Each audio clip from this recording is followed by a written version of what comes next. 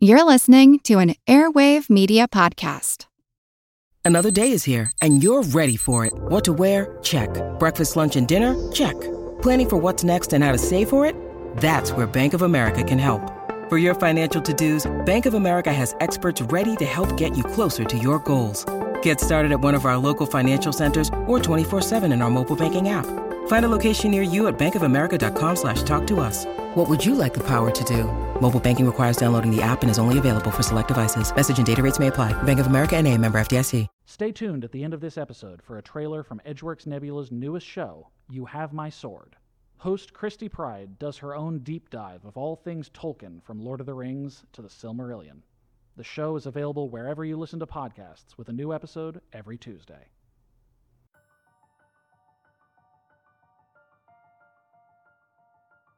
Hello, and welcome to Settle the Stars. Episode 14, The Moons of Saturn. Hey folks, this is Alexander Wynn.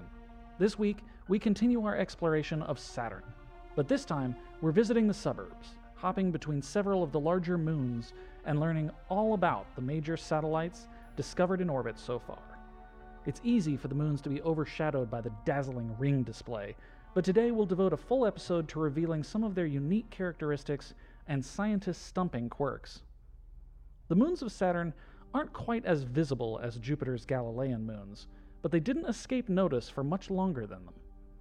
Titan, the largest, was discovered by Christian Huygens in 1655, and Giovanni Domenico Cassini followed by adding Tethys, Dione, Rhea, and Iapetus between 1671 and 1684, which he identified as a group by the name Sidera Laodicea, or Louisian stars, in honor of his patron, the French king Louis XIV. William Herschel discovered Enceladus in 1789, and Hyperion joined the group in 1848 thanks to W.C. Bond, G.P. Bond, and William Lassell. Around this time, John Herschel proposed the modern naming convention for the moons, suggesting that they be named after mythological characters associated with the Roman god Saturn and his counterpart, the Greek Titan Cronus. The moons discovered at the time were assigned names of brothers and sisters of Cronus, Titans, Titanesses, and various giants. As more moons were added in the following decades, they ran out of mythological siblings, and the name pool was expanded to include other Greek and Roman mythological figures, with all irregular moons, except Phoebe, receiving a title from Inuit and Gallic gods, or Norse ice giants. By the time the Voyager spacecraft finished their survey of the area in 1981, the total number of known moons had grown to 17. The Cassini mission added even more after 2004, including a number of moons within the ring system of Saturn, and some evidence that some were still hiding among the rings. More recently, in 2014, it was reported that a new moon was beginning in the A-ring, a test of scientists' understandings of the Roche limit principles we discussed in the previous episode. The outer moons of Saturn, which lie much farther away, were more difficult to uncover. In the early 2000s, the long-exposure photographic plates had been replaced with digital charge-coupled devices that could discern more detail to identify the small discrepancies that reveal new moons.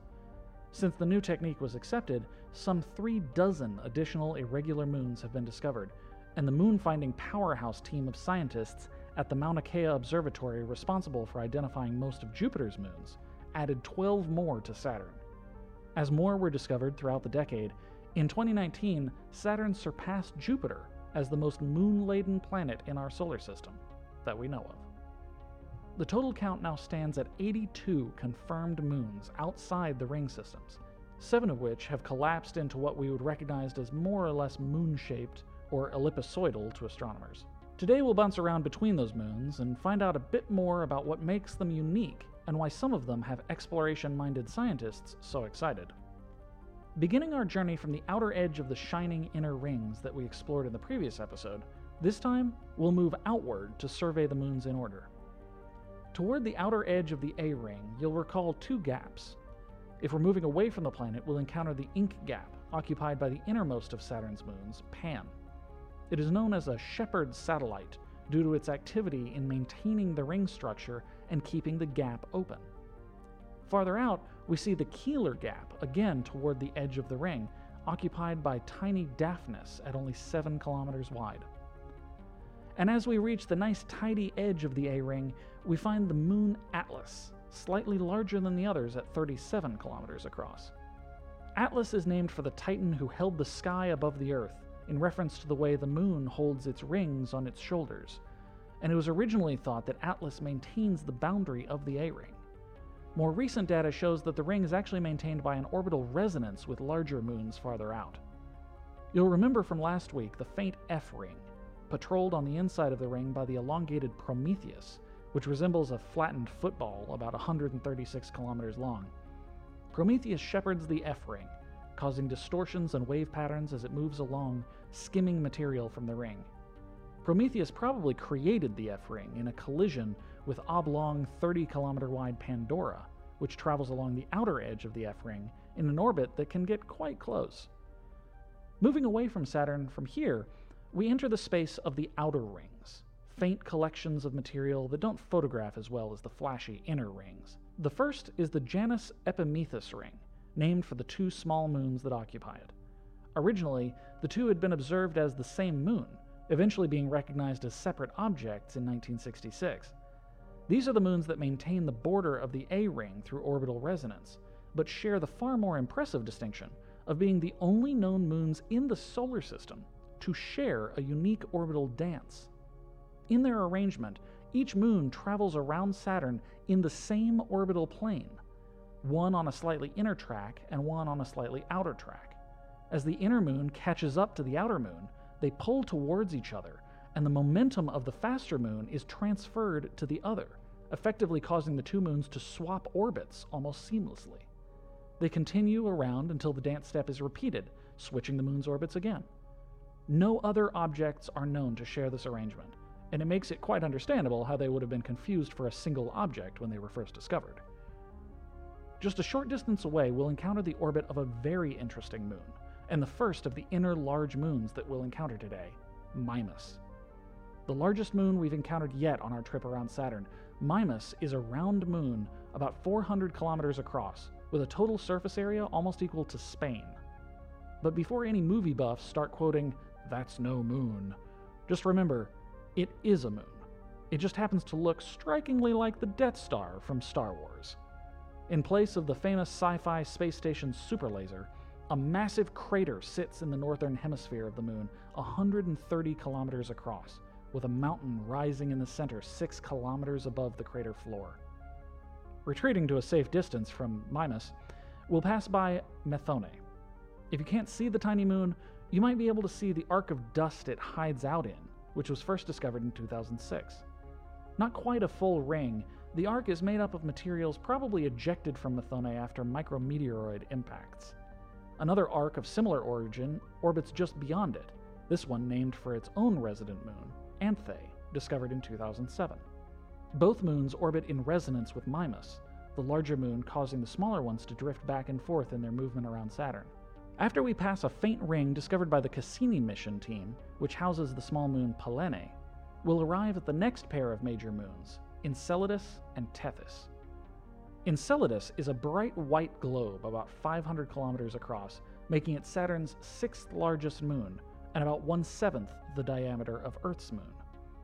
The color is due to a coating of clean ice, which makes it one of the most reflective objects in the solar system.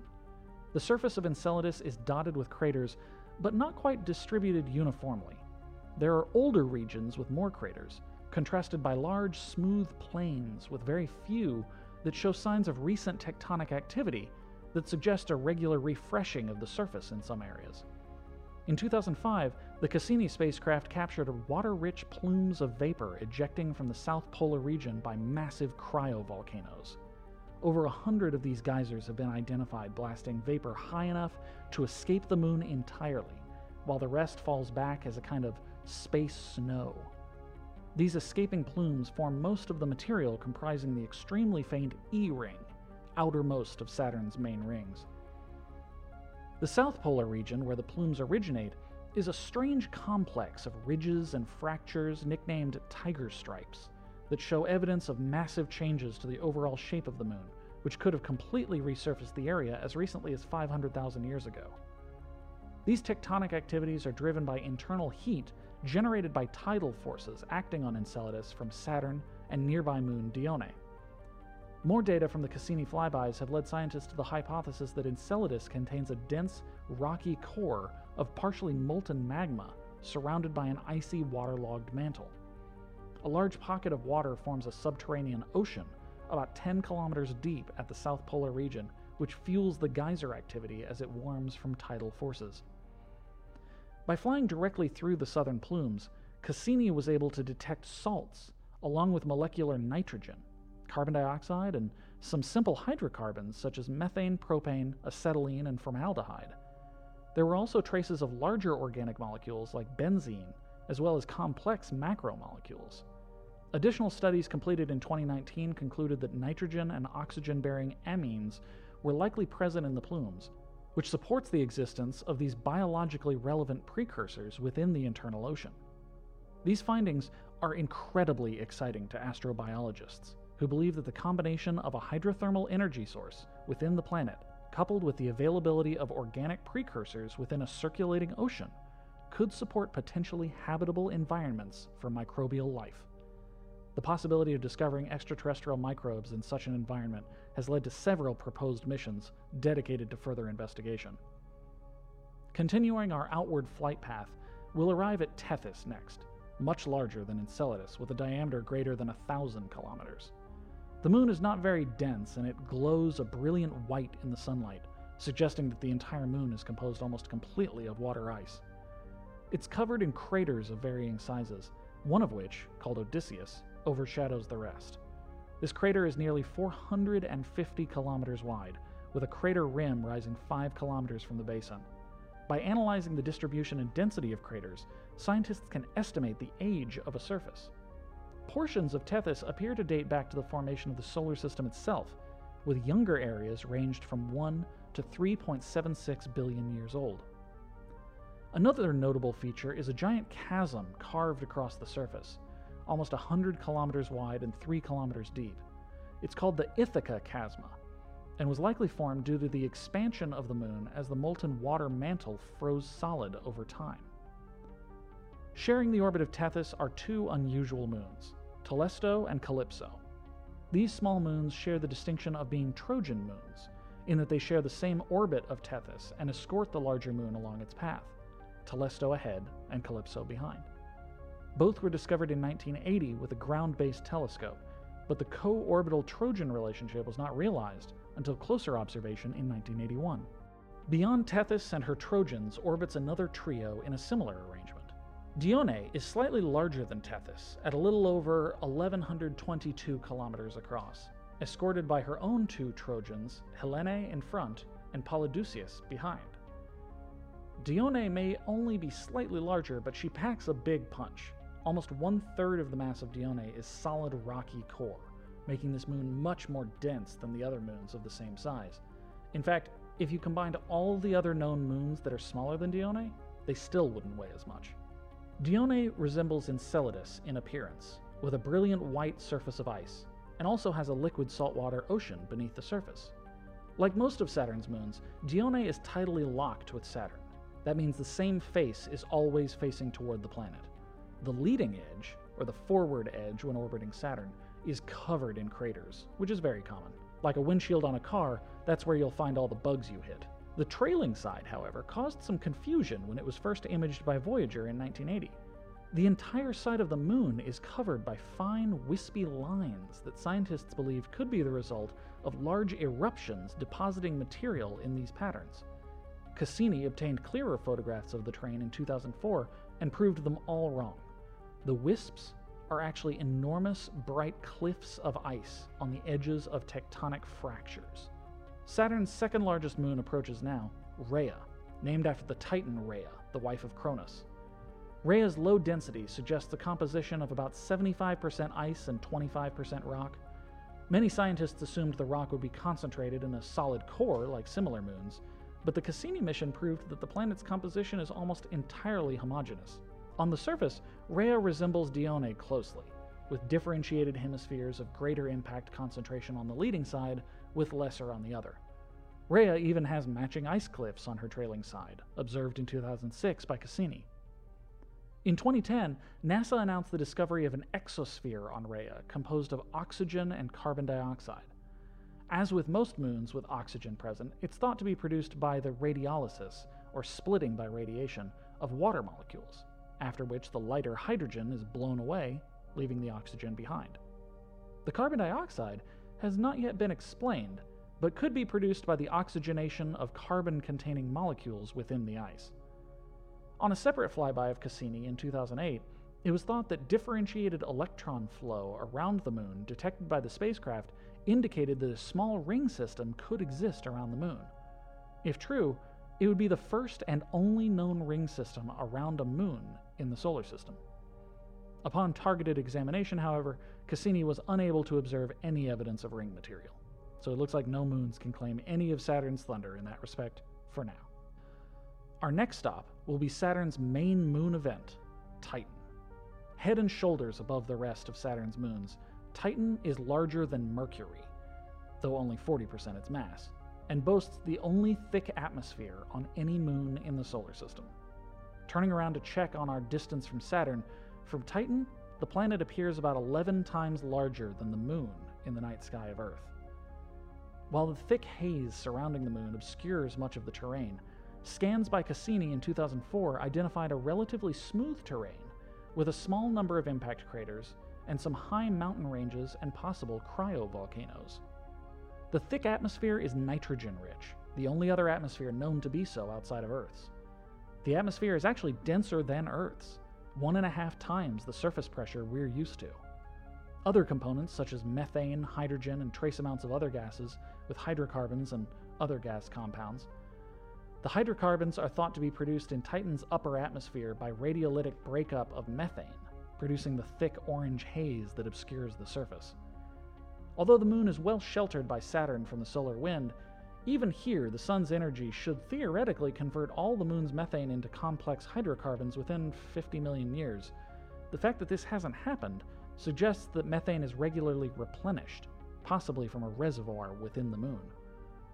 After hypothesizing the stable liquid lakes of hydrocarbons could exist on Titan, Cassini confirmed the presence of many lakes and even larger seas in the polar regions of the moon, with a computer-estimated composition of 75% ethane, 10% methane, 7% propane, and traces of hydrogen cyanide, butane, nitrogen, and argon. But those amounts will still need to be confirmed by observation. In an otherworldly twist, some models predict a precipitation of benzene falling on the lakes like snow, gradually accumulating into sludge-like deposits that are carved out into caves and ravines by ethene rainfall. The atmosphere is believed to support large cyclones in the northern regions of the moon near the seas, but readings indicate waves in the seas are small, only about 1 centimeter high. In 2019, a study concluded that aerosols raining down from the atmosphere could dampen these waves and inhibit anything larger from forming. So unfortunately, we won't be surfing on methane today, but with a surface temperature around 94 Kelvin, or negative 180 degrees Celsius, that's probably for the best. If that sounds cold, which it shouldn't after the number of frozen ice worlds we visited today, you should know that those temperatures are higher than they would be without the greenhouse activity from the smog layer. Unlike Venus, which also has a thick atmosphere, Titan just doesn't receive a comparable amount of sunlight way out here, so temperatures can't reach the same insane levels they do closer in. There's also the matter of a competing anti-greenhouse effect that clouds can have, whereby sunlight is reflected by the clouds before it can warm up the surface at all. In 2005, one publication in the journal Science described Titan as, quote, complex, fluid-processed, and geologically young. Aside from making a great tagline for a Tinder profile, that phrase perfectly describes a place that scientists have been clamoring to get a closer look at. In that same year, they got their chance, when Titan received its first guest from humanity, the Huygens lander probe. The probe touched down in a region called Adiri, and during its descent recorded white icy hills with rivers stained dark by hydrocarbon rainfall and flow. The post-landing shots showed a plain dotted with smooth rocks and pebbles made of ice, with possible erosion patterns suggesting fluid flowing at some point. These images made history, and still hold the record, as the surface images taken farthest from Earth. hopefully inspiring future explorers to continue the journey. We could stay here all day, but there are more moons to see. Next up on our tour is Hyperion, another of the main moons with a striking visual profile. It's oblong-shaped, like a potato, and highly porous. There are some theories as to how it came to be this way, as it seems to be a conglomeration of smaller pieces of ice and rubble, but unlike most of Saturn's moons, it doesn't reflect much light, suggesting at least some kind of dark material covering the surface. This covering likely came from nearby moon Iapetus. Also notable about Hyperion is its highly chaotic rotation, wobbling unpredictably through space as it tumbles around Saturn. Strangely, it's a natural moon, and therefore the only known regular planetary satellite in the solar system not to be completely tidally locked with its parent planet. The final of the main moon group on our tour today is Iapetus, third largest of Saturn's moons. Iapetus is about 1,500 kilometers across, with an interesting mix of bleach-white ice and dark brown coloring across the surface. The coloring is due to dark deposits believed to have been left from outside Iapetus, or possibly residue from evaporation of water ice from the surface. The covering is very thin, only about a foot deep in some areas, as shown by some impacts that have punched through the layer to the white ice underneath. The most immediately striking feature of the moon is a huge mountain ridge across the middle of it, rising 20 kilometers from the base and distorting the shape of the moon so much that it looks like the shell of a walnut. There are at least 4 competing theories to explain this mountain ridge, but none of them can explain why only this one equatorial band is affected. Further study will be required to test these hypotheses, but unfortunately, we have a tour to continue. The remaining moons can be subdivided into 3 groups: the Inuit group, the Gallic group, and the Norse group. The Inuit group is a set of 5 minor moons that follow similar orbits and share a spectral homogeny which supports a shared origin, possibly the breakup of a single large object. Scott Shepard's team of moon hunters in Hawaii recently identified new moons for addition to this group, for which a naming contest is underway for appropriate Inuit titles. The Gallic group consists of 6 moons that are also believed to be pieces from a once larger object, which could have broken up into these prograde irregular satellites. Finally, the Norse group is the largest of the 3, with now over 50 members, thanks to another slam dunk from Shepard's team of astronomers in Hawaii. This grouping is actually believed to consist of several subgroups of similarly orbiting moons, with a lot of work to go in untangling the interactions and origins. Phoebe is part of this group, and the only one that does not have and will not receive a Norse name. And with that, we've completed our tour of the known moons of Saturn. What a journey! The complexities of the interactions and dynamics of all these objects is a fascinating example of the determination and brilliance of the scientists who devote their careers to studying them. Join me again next time as we head further out into the solar system to meet the icy giants waiting for us there. In the meantime, be sure to subscribe if you haven't already. Settle the Stars is available on pretty much every podcasting platform, and we're also mirroring our episodes on YouTube at youtube.com/edgeworksentertainment. And be sure to ring that bell so you know when there's a new episode. We also have a Patreon page at patreon.com/edgeworksentertainment, where you can get early episodes and tons of other great rewards. The support of listeners like you is what makes this show possible, and I am so grateful to the people who have already joined. Thank you all for listening, and as always, happy terraforming.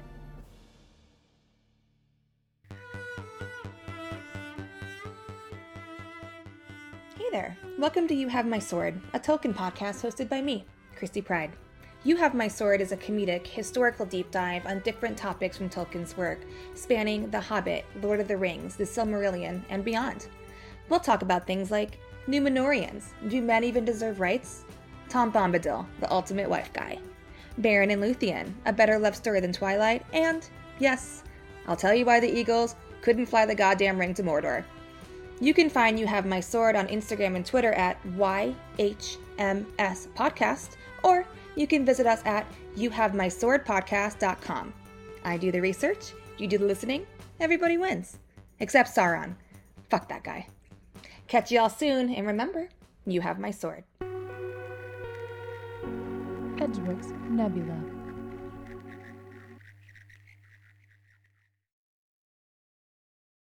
As a longtime foreign correspondent, I've worked in lots of places, but nowhere as important to the world as China.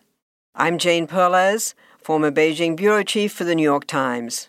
Join me on my new podcast, Face Off, U.S. versus China, where I'll take you behind the scenes in the tumultuous U.S.-China relationship. Find Face Off wherever you get your podcasts.